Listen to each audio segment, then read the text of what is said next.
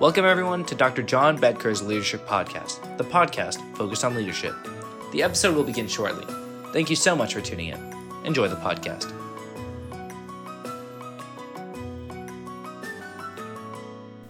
Welcome everyone. Thank you so much for tuning in to the Dr. John Bedker Leadership Podcast. I'm your host, John Bedker. Well, today we're going to talk about global leadership and America's role, and I will argue responsibility, in global leadership. Let me set the context here just to begin with. I'm going to use a highly successful radio talk show host. He's the co-host of the nationally syndicated hip-hop iHeartRadio program known as The Breakfast Club. Again, highly successful radio show on iHeart. His real name, Leonard Larry McKelvey, and he's known as Charlemagne Tha God. So that's his stage name, and I'll just use the name Charlemagne as I go through here and set this context for us in global leadership. Charlemagne was recently interviewed by Jonathan Karl of ABC News. In the interview, Charlemagne said, "There are presently three types of people in the United States: the cowards, the crooks, and the couchers." Wow, there you go, setting the context. He says the Democrats are the cowards. Don't want to speak up. Don't want to speak out. Reluctant to defend, oftentimes, a worthy position. They're cowards. The Republicans, Charlemagne describes as the crooks. They are the kings of misinformation, disinformation, and lying. Whether it be from Fox or whatever right-wing media they listen to, they hear these stories of misinformation, disinformation, and lying over and over and over and over again. So much so that they believe them to be factual. They believe them to be the truth when they are not. There is just a ton of evidence of court cases, of recounts, of audits to show that the free and fair election was just that, free and fair. Similarly, in numerous other instances, the right has a point of view which is not factual, but yet they hang on to it dearly, and they believe it to be the truth. The Republicans are the crooks. And then there's this third group that Charlemagne describes, a large group, and that group is the independents. He calls them the couchers. These are the people that are born in apathy. I don't care. I don't want to get involved. Oh, politics? I don't know anything about that. No, I don't have an opinion. I don't care. These independents, these couchers, at some point are going to have to make a choice. They're going to have to get off the couch. Well, what about these cowards, crooks, and couchers that Charlemagne describes? Well, leaders cannot be any of these. Leaders must lead. What happens in our macro world, our global world, affects each of us in our individual worlds. Talking about a threat to democracy is not enough. Leaders must do more. Leaders are meant to be problem solvers. Leaders need to act. As Charlemagne says in this interview with Jonathan Karl, that we are all confronted with this most consequential vote of our lifetimes. And he completes this interview with a truism, I think. Two old men, each flawed. Charlemagne says, one may send you to the hospital for a few days. All right, not good, right? Not a good choice. But the other may kill you and kill life as you know it. For leaders, the choice is simple.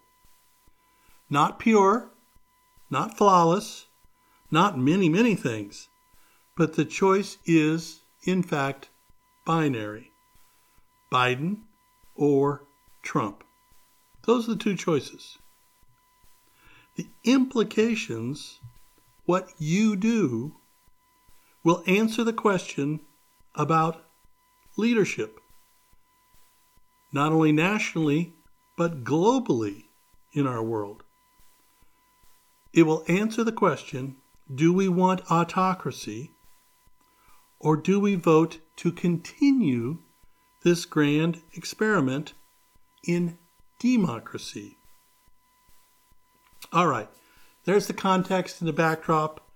A few comments from Charlemagne Tha God, this interview with Jonathan Karl. I'm now going to read some snippets from some thought leaders and from elected officials about this topic of global leadership, where it stands presently, and what we are challenged to decide. First, I'm going to read a very short piece from John Herbst. He's the Senior Director of the Atlantic Council, Eurasia Center. He served 31 years as a Foreign Service Officer in the United States Department of State, retired at the rank of Career Minister. He was the U.S. Ambassador to Ukraine in 2003 to 2006. Here's John Herbst's recent comments on February 8th, 2024. Are we at the end of an 80-year period of U.S. global leadership? The United States emerged as a global leader, no, the key global leader, global actor, when President Franklin Delano Roosevelt overcame a long tradition of U.S. isolationism by moving forward with the Lend-Lease program that provided essential aid to keep the United Kingdom in the war against Nazi Germany. After World War II, the United States solidified that leadership by playing the decisive role in the creation of interlocking international institutions, such as NATO, the United Nations, the World Bank, and the International Monetary Fund, that provided the basis for an unparalleled period of global and U.S. peace and prosperity. But big changes sometimes come in small bites, as Americans have been reminded with the failure of a Senate procedural vote on a long negotiated package deal combining aid to Ukraine, Israel, and Taiwan with a program to fix the crisis at the U.S. border with Mexico. Bundling all these difficult issues was not necessarily a good idea. It was the consequence of a refusal of a small number of Republicans in the House of Representatives to approve aid to Ukraine so long as there was no plan to fix the border. While this was a ploy by that small group to block aid to Ukraine, other representatives and senators in both parties were willing to see if the package might ensure the aid that Ukraine needs to defeat Kremlin aggression.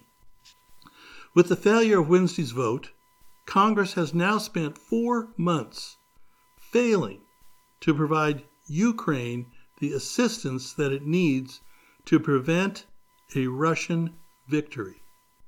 If the United States does not act in the next few months, catastrophe will follow. This decades-long period of U.S. leadership was possible because of a bipartisan approach, based on a sober understanding of the international scene and U.S. interests. That is partly absent now. Due to 20 years of foreign policy failure in the greater Middle East, foreign policy elites no longer enjoy credibility with a significant portion of the American public, largely on the right. Among this cohort, there has also been a renewal of the old isolationist strain that somehow the United States is better off fending for itself rather than working closely with allies and partners to secure its interests. For this group, NATO, if it ever served a purpose, is no longer needed. Some in this crowd see no major threat to U.S. interests on the global horizon. Others see only China in that capacity. None in this group understand that Russia, the United States' only peer nuclear adversary, is seeking to undercut U.S. security and prosperity by weakening NATO and the European Union, undermining U.S. allies in Europe and elsewhere, and directly sowing confusion in the United States via election interference and cyber operations. And those who properly see China as the United States' most dangerous long-term adversary fail to understand that stopping overt Russian aggression now is the best way to deter China's aggression in the future. Okay, I'll stop there in this article, but it's really, really well stated, well thought out by a person who really understands not only the region, but understands the role that America can and should play in global leadership. Okay, one more thought leader, and I think this is, again, another view, another axis of investigation, but an important one. But another thought leader, also recently, February 8th. It's a piece by Fiona Hill. Where she says, Russia will always matter. All right, some of her comments. Fiona Hill's warning the U.S. against losing focus on Ukraine. Putin amid the Israeli-Hamas war.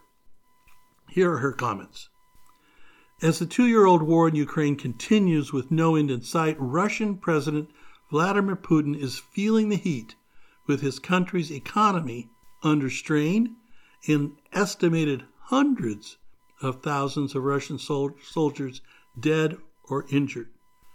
The war has damaged Putin, says the former White House Russia expert Fiona Hill. Fiona Hill was a senior fellow, or should say is a senior fellow at the Brookings Institute Center on the United States and Europe, and she offered this assessment in an interview with the Harvard Gazette. A few more of her comments quickly here. Putin remains committed to winning the war, launched in February of 2022 because it could bolster his chances to stay in power. Putin, who became Russia's president in the year 2000, passed a law in 2021 that would allow him to remain in power until 2036. The end game for Putin is Ukraine's capitulation. Hill noted that the Israeli-Hamas war has shifted some of the world's attention from Ukraine, but she makes this point. Russia will always matter, says Fiona Hill. It's not just about the battlefields or the way we think about nuclear weapons. It's the inescapable fact that we have this large country, the largest country on Earth in terms of landmass, And because of its strategic location, the size of its landmass, its environmental impact, we're not going to be able to avoid dealing with Russia. For example, Russia has the world's largest forest area and must be included in any conversation about climate change, says Hill. Russia has to be part of the solution, not just part of the problem. Okay, so what do we learn? Lots of variables, complex variables, systems that require understanding, awareness, and oversight. You can't exclude a person from a discussion that they must be a part of. Okay, so what happens here in the United States? What are we doing? What are our leaders doing? Are we solving problems? That's really the ultimate goal of an elected official, is to represent the interests, the best interests of the people you are elected to serve. Well, here we go. I'm going to read a letter. It's dated the 6th of February, 2024. I actually received this from my congressman, the 1st Congressional District of Virginia. And here we go. We talked about the right, what Charlemagne calls the crooks, the Republicans. And here, in bold print, highlighted at the beginning of the letter from my congressman, friend, it is clear the crisis at the border is man-made, self-inflicted, and avoidable. It is caused by the Biden administration's failure at every level. Wow. The crooks. And here's a good example of what Charlemagne was referring to. Because I think we all know, basic civics, it is the legislative branch that makes the laws, that passes the laws, and the congressman is part of that branch. Did he bring a bill? Did he bring a law? No. What did he do? He wrote a letter to his constituents to say it's the executive branch's fault, President Biden's fault. He didn't solve the problem. He didn't correct this terrible situation. Then he goes on to say he does not like omnibus bills. Well, here's what happened. Congress failed to act. They did not lead. Senators in both parties finalized a deal that would create stricter border and immigration policies, and so far, the House, and led by the Republican Party, has chosen not to put the bill on the floor. It's a $118 billion agreement, negotiated for months.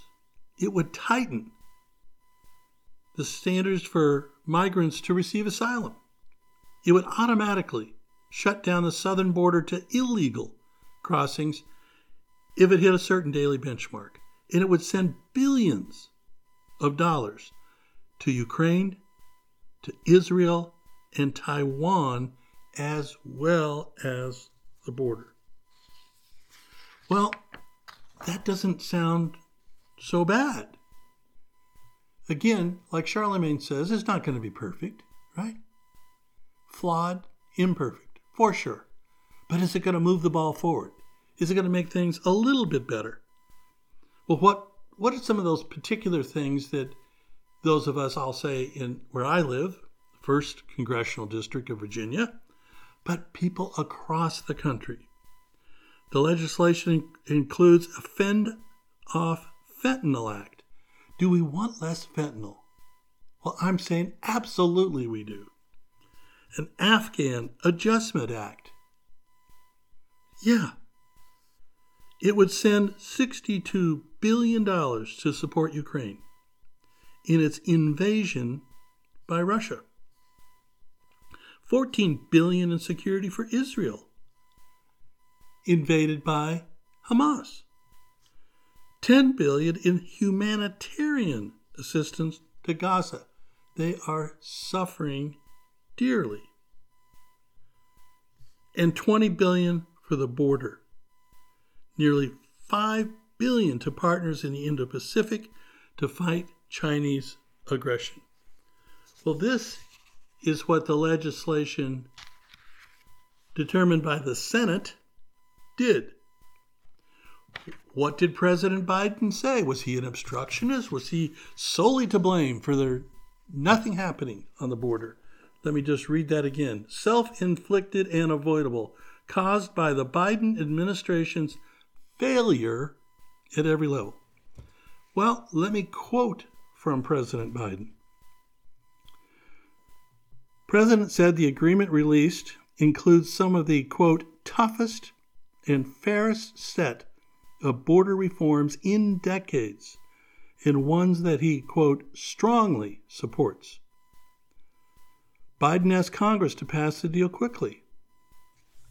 They have yet to even put it on the floor. President Biden is further quoted, "I've made my decision. I'm ready to solve the problem. I'm ready to secure the border. And so are the American people." Now, it was the Republicans in the House that said, we're not going to help Ukraine, Israel, the Indo-Pacific, without addressing this border crisis. And then when it does get addressed, they say, oh, oops, leadership? No. We're in the followership program. If Donald Trump says no, we're no. Because it makes us look good to say that Biden didn't do anything, when in fact we have legislation in front of us. Okay, so what we have in the United States is a failure of leadership by the United States Congress. In particular, as Charlemagne says, the crooks, the Republicans, failing to act, failing to bring a bill that would help Americans and help those suffering around the world. Well, most recently, February 16th, the Vice President of the United States, Kamala Harris, spoke at the Munich Security Conference. And I wanted to close by giving you some of those comments that she shared in Munich. Talking certainly about giving her thoughts and prayers with the family as a result of the passing of Alexei Navalny. Quite warm and thoughtful comments. Then she begins to speak about the topic of global leadership. This year, we gather amid an increased instability and conflict in the Middle East. We gather amid Russia's ongoing aggression in Ukraine, China's efforts to reshape the international order, transformative technological change, and of course, the existential threat of climate crisis.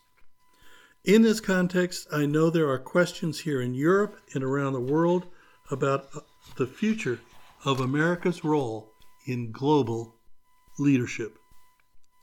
These are questions the American people must also ask ourselves, whether it is in America's interest to continue to engage with the world or to turn inward, whether it is in our interest to defend long-standing rules and norms that have provided for unprecedented peace and prosperity or allow them to be trampled, whether it is in America's interest to fight for democracy or to accept the rise of dictators, and whether it is in America's interest to continue to work in lockstep with our allies and partners or go it alone. Today I will explain how President Biden and I answer these questions with full knowledge that how America responds will affect the American people, the people of Europe, and people around the world. I believe it is in the fundamental interest of the American people for the United States to fulfill our long-standing role of global leadership. As President Biden and I have made clear over the past 3 years, we are committed to pursuing global engagement, to uphold international rules and norms, to defend democratic values at home and abroad, and to work with our allies and partners in pursuit of shared goals. However, there are some in the United States who disagree. Those are the people we've been talking about, folks. These are the people on the right, the Republicans. Not them all. Some incredibly well-minded and thoughtful about the needs and interests of America as well as the global community. But this large and loud contingent suggests, back to quoting Vice President Harris, they suggest that it is in the best interest of the American people to isolate ourselves from the world, to flout common understandings among nations, to embrace dictators and adopt their repressive tactics, and abandon commitments to our allies in favor of unilateral action. Let me be clear. That worldview is dangerous, destabilizing, and indeed short-sighted. That view would weaken America and would undermine global stability and undermine global prosperity. President Biden and I therefore reject that view. Okay, so we heard from a hip-hop TV person. We heard his view, his perspective on where we are in the United States. We've heard from thought leaders like Ambassador Herbst, Fiona Hill, people who really know this business inside and out, and their views of the need, even the necessity, to engage. And then we've heard Congress's action, those people that are our elected leaders, and how they have chosen in the Senate to act, how the president has said, bring me that bill, pass that legislation, I will sign it. And then you hear, as I read from a letter from my local U.S. congressperson, but representative of many, many Republicans across the country, that their intention is to do nothing, that it's someone else's fault. It's solely someone else's fault. And folks, that is a failure of leadership, plain and simple. This topic of global leadership was hugely important. I hope you all got something. I encourage you to go to these sources, to read what was said. The Atlantic Council does such fine work. Fiona Hill, she's written a bestseller now. It's on the New York Times bestseller list. It's titled "There Is Nothing for You Here." Fiona Hill. We've heard from some really wonderful people, and so I'll stop now and say thank you for tuning in. I sincerely appreciate it. We'll talk soon.